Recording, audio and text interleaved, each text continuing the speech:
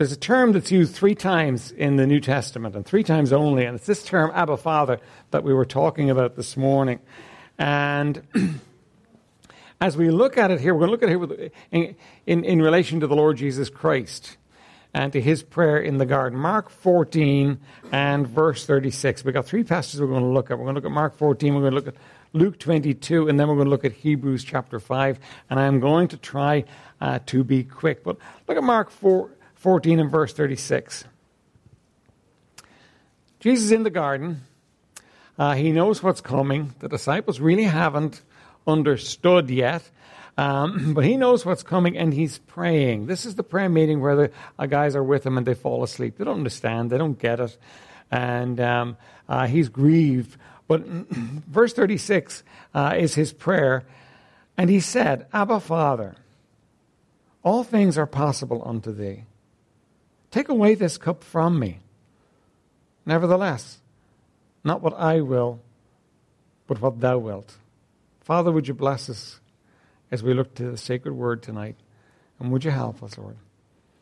Help us to lay hold upon and to understand. And help us, Lord, to be drawn to you because of it. In Jesus' name, amen. Now, Jesus is about to face into the cross. And, the more I read about it and the more I study it and the more I look at the cross, the more I realize I cannot comprehend what the cross meant. If you and I were to go, we're facing execution tomorrow, we would be very upset.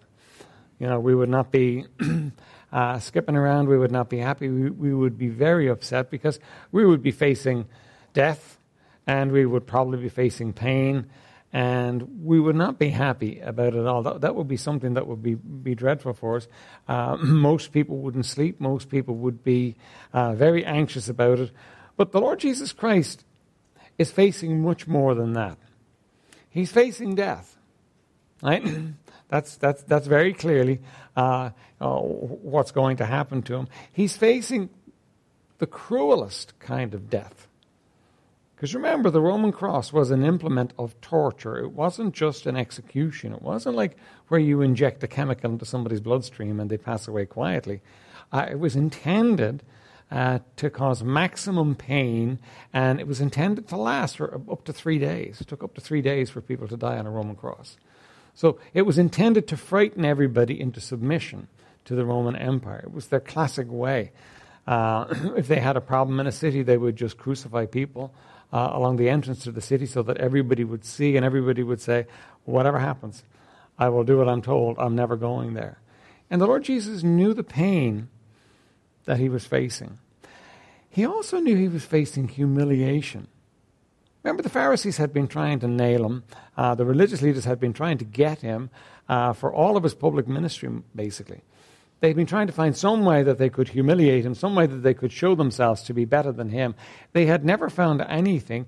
Every occasion they had come up against them, he had dealt with them very effectively, and he had walked away, unscathed from it. And it's one thing for you to be attacked and to rebuff it well. It's another thing for you to be attacked and to be totally humiliated in the attack. And what was coming up was going to be total humiliation. And the Lord knew it. But, I don't think that's the half of what was going on for him here. I honestly don't think that's the half of it. I think, the physical pain, the anguish of the scourging, the crown of thorns, the cross itself is just minor in comparison to the rest of what's going on for him. First of all, Jesus has perfect fellowship with the Father from eternity past. In other words, there's never been a moment when there's been any problem between them. There's never been a crossword. There's never been a misunderstanding. There's never been a disagreement. We can't understand that, can we? That's impossible in our circumstances to have a relationship where there's absolutely no shadow, where there's never been a shadow. It's even much more impossible for us to understand the idea of an eternal relationship like that. So, there are certain things that you bank on that you kind of are sure of in your life, and they're your security, and you just expect them to always be. You expect those things to happen. You expect those things to stay right. And to take those things away from you, you realize how fragile and how frail you are. When somebody dies, you realize, goodness, it's a fragile, frail world, because it rocks your world and shakes you loose from your place of ease. Well, the Lord Jesus Christ knows he's facing into that, because he's going to take our sin upon his shoulders, and he knows the Father is of purer eyes than to look upon sin. There's going to be a break in the fellowship because of our sin. There's another thing involved in all of this too, and again, you and I can't understand it in the way that Jesus did, but Jesus was perfect, holy, sinless, undefiled. Well, he wasn't going to be the next day. He was going to have our sin on his shoulders. He was going to have our sin, and for the first time, perfect deity was going to be touched by the filth of the world that we know and recoil from, but that he never was touched by before. He's going to be touched by that. And then one further thing, Satan's going to have his day. Satan has hated the Lord Jesus Christ. He has wanted to tear him down. He has tried, he has sought to. And he has wanted to tear him down, and he's going to have his way the next day. Jesus is going to be crucified, and Satan's going to win. And the demons are going to be very happy in that day. And so what he's facing into is far more than pain and agony. What he's facing into goes deeper than we can understand. What he's facing into is more than we can imagine. He's facing something that we don't have any ability to understand. And he's facing it for you and I. I'm going to come to the table tonight, and what we're going to do is we're going to remember what he did for us. And it's important that we actually let it in. Because you know what? In a superficial world, we can just glance along. We can just miss it all. But the purpose of the Lord's table is to remember what Jesus did for us. Is to remember the price he paid for our sins. But there's something in this verse that I want you to see. He cries out to his Father in the tenderest possible way, Abba Father, all things are possible unto thee. Take away this cup from me. Nevertheless, not what I will, but what thou wilt. He wants the Father, who can do anything, to take it away. Did you ever pray a prayer that wasn't answered? It's hard, isn't it? Particularly if it's something that is really important to you, really meaningful to you, and it's not answered. And we're looking at the humanity of Jesus here. We're looking at this man. Yes, he's God, but he's man as well. In his humanity, every part of him recoils from what he's facing. Every part of him says no to it. I don't want anything. I don't want it physically. I don't want my enemies winning over me. I don't want to bear the sin. I don't want the enemy to have victory over me. Every part of him recoils from it. And he says, Father, if it be possible, take it away. Take it away. I don't want to do it. If there's some other way, please do it that way. But the Father didn't. Because there was no other way. When we want to know how bad sin is, what we got to do is we got to look at Jesus on the cross. Not your polished wooden cross, the real cross. That's how bad sin is. That's how wicked it is. That's how awful it is. That's how terrible it is in God's eyes. There was no other way to pay the price for sin except Jesus going to the cross. No other way. It was impossible. And he cries out to the Father, and he asks the Father to take it away, and the Father says, effectively, no. I want you to notice, though, that in the prayer he's saying, Nevertheless, not my will, but thine be done. Do you know that you're going to have some prayers that God won't answer? You're going to have some prayers that you'll pray that you'll really want, and God will say no to them. And you know why I'll say no to them? Because it's not the best thing. He could have said, okay, I will relieve you from this responsibility, Jesus. And yet, where would we be today? Where would we be if Jesus had stepped away from that moment? See, it wasn't the best thing, and the Father said no. And there are going to be times when God is not going to answer your prayer, and He's going to allow you to go through things that you would much rather not go through. And you're going to have to trust His wisdom and His love and His power.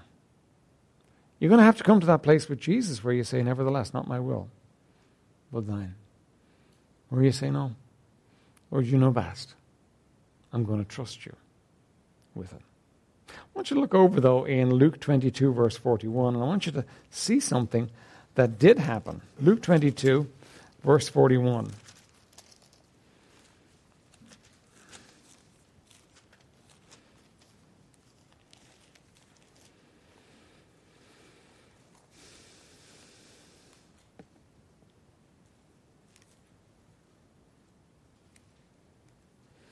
Now, this is the same incident recorded by Luke, but you're going to see something else in it here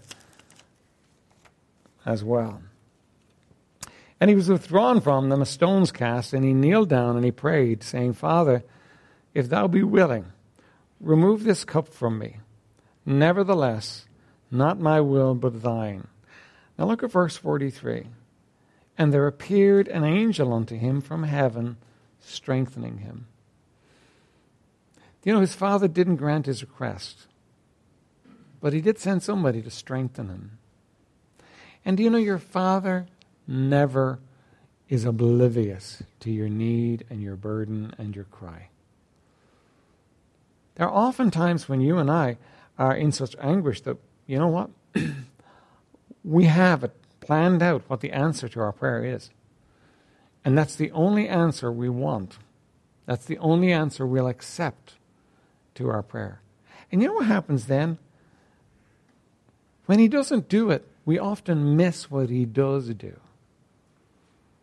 We miss the fact that He steps into the situation and that He cares and that He loves me, even if it's not what I expected and not what I want. Yeah, you got to let God be God in your life. And you got to let Him do what He's going to do. You're always going to find it's the best thing, even if it's not what you like. Jesus doesn't get what He wants on this occasion. And you know, if Jesus doesn't get what He wants, I'm certainly not getting what I want all the time. You know, because if anybody had a right to say, why not? He had. But when I don't get what I want, you know what I am going to get? I'm always going to get His care and His love and Him strengthening me. Don't miss it. Grace is very real. You won't get everything you want, but you will get all the grace you're willing to receive. You will get all the supernatural enabling you are willing to receive from God. My grace is sufficient for thee. It's enough. Whatever you're facing, whatever it is that you look at in your life and you say, I can't bear this, Lord, take it away. If God says no, He doesn't just say, no, go through it, I don't care. He says, no, you're going to have to go through it, but I'm going to strengthen you. I'm going to help you. I'm going to be with you. And you know, when God strengthens you to go through it, it's amazing what you can do. You know, it's a whole other study, but we could spend time looking at Jesus on the cross, and we could talk about this. We could talk about how little it seems to touch Him. He never loses it. He never dissolves into a puddle of tears, feeling sorry for Himself. He never responds to people in the wrong way. He's amazing. He goes to the cross and He's the strongest, freest person around on that cross. It's amazing.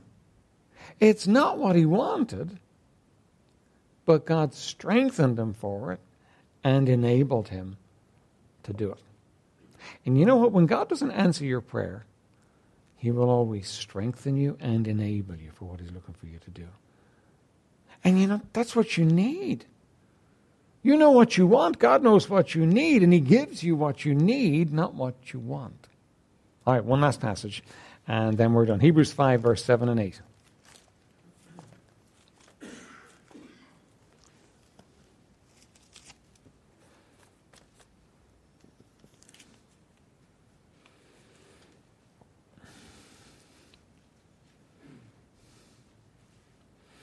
Now, verse 7 is dealing with the Lord Jesus, okay? And we'll get there. Hebrews 5, verse 7.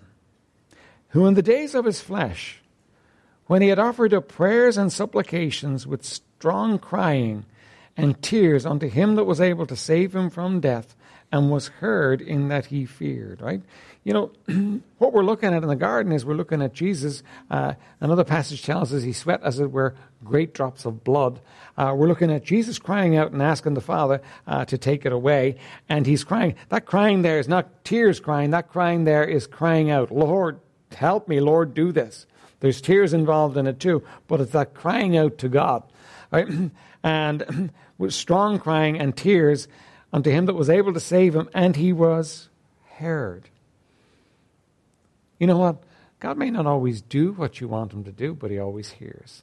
Right? Verse 8, though he were a son, yet learned he obedience by the things which he suffered. And being made perfect, he became the author of eternal salvation unto all them that obey him. All right? Okay, so this is really a conundrum, verse 8. How do you teach deity anything? How does Jesus learn anything? How does he learn obedience? I mean, wasn't he always obedient? Well, yes, he was. But you know, some things you can't say you've learned until you've actually done them. Right? You can't say you've learned until you've actually done it. Like, now, it's a small example, right? But it's an example. We'll say somebody could tell you everything to do about playing a piece of music on the piano, and you sat in a classroom, and for hours they taught you how to play piano, and they told you which keys to press and how to press them and so on. And then, without you ever playing the piano, we had you come down and we had you play a special for church. It'll be horrific. Right?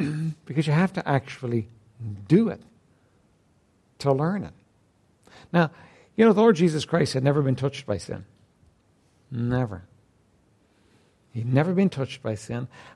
He'd never been touched by the wickedness of the world in the way he's going to be touched by it. And you know what he's going to do? We could change this word learned and we could put this word proved. Because what he did was he played the piece flawlessly. He had to. He played the piece of dying flawlessly. Perfect obedience. Perfect obedience, perfect submission to the Father. Nevertheless, not my will, but thine be done. He did it perfectly. His flesh screamed no. But when he came to it, it was nevertheless not my will, but thine. And he went to the cross, and he paid the price without drawing back, without murmuring, without complaining, without any lack of faith, without any self-pity. He did his part, and he did it completely. And he learned obedience. Do you know how we learn obedience? We can learn it in the schoolroom, can't we? We can learn it when somebody preaches and teaches. But it doesn't become real till we do it. It doesn't become real till we actually step in and do what we've learned. And that's what Jesus did. Jesus showed us how. Jesus showed us how to obey. He showed us how obedience could be ours. And, we wish it could be different, don't we? But Jesus learned obedience by the things that he suffered. So will you and I. We'll learn obedience by the things that we suffer. Somewhere in our heart of hearts we dream of a world where there is no suffering. And there is such a world. But this is not it. Because we learn obedience through suffering. How do you deal with suffering? Do you react to it? Why me? This is not fair. Why don't I get what I want? I'm one of the good guys. How do you react to suffering? When we bow our heads and we say, nevertheless, not my will, but thine, we're doing what Jesus did. We're letting him have his way, have his will in our lives, and we're yielding to him. And yielding to him brings peace. Always. Fighting against him won't give you peace. Are you fighting against the suffering that he's put in your life? Are you fighting against the hard thing he's asked of you? Wouldn't it be lovely? Maybe sometime in revival times we'll do it. Wouldn't it be lovely to go around the room and ask each one of us, what's your hard thing right now? What's your suffering right now? And we'd all have something. Every one of us would have something. Every one of us would bring something out and put it on the table. Every one of us. But how are you suffering? How are you bearing it? How are you actually dealing with it? Jesus dealt with it in perfect submission to the Father. And he was the victor. I don't know that anybody ever died such a victor. He was a winner all the way through. Do you know that you can be a winner all the way through? You won't be a winner by removing suffering from your life. That won't happen. You can be a winner when you submit to him and accept it from his hand and draw on his grace to enable you to deal with it. We're going to go to the table. And I want us to go to the table tonight with a mind that says, okay, Lord, this is the price you paid for me. Right? But I want us to also ask ourselves, how are we dealing with the things he's asked of us?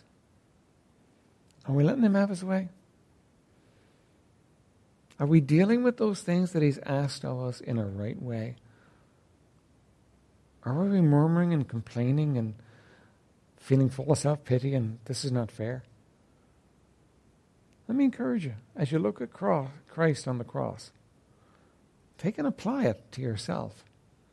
And let him do a similar work in your heart so that you live the life he wants you to live under his will and submission to him. Let's pray. Father, we thank you for this night. Thank you, Lord, for your people. Now, Lord, would you bless us as we come to the table tonight? Lord, may it be a sweet thing as we remember what the price you paid for us. And Lord, may it be a sweet thing as we live it out in the reality of our lives. Because, Lord, we know that you've called us to a cross as well. And each one has that difficulty, has that problem, has that issue. Lord, help us to embrace it and accept it as from your hand. And, Lord, to do it well. In Jesus' precious name, amen.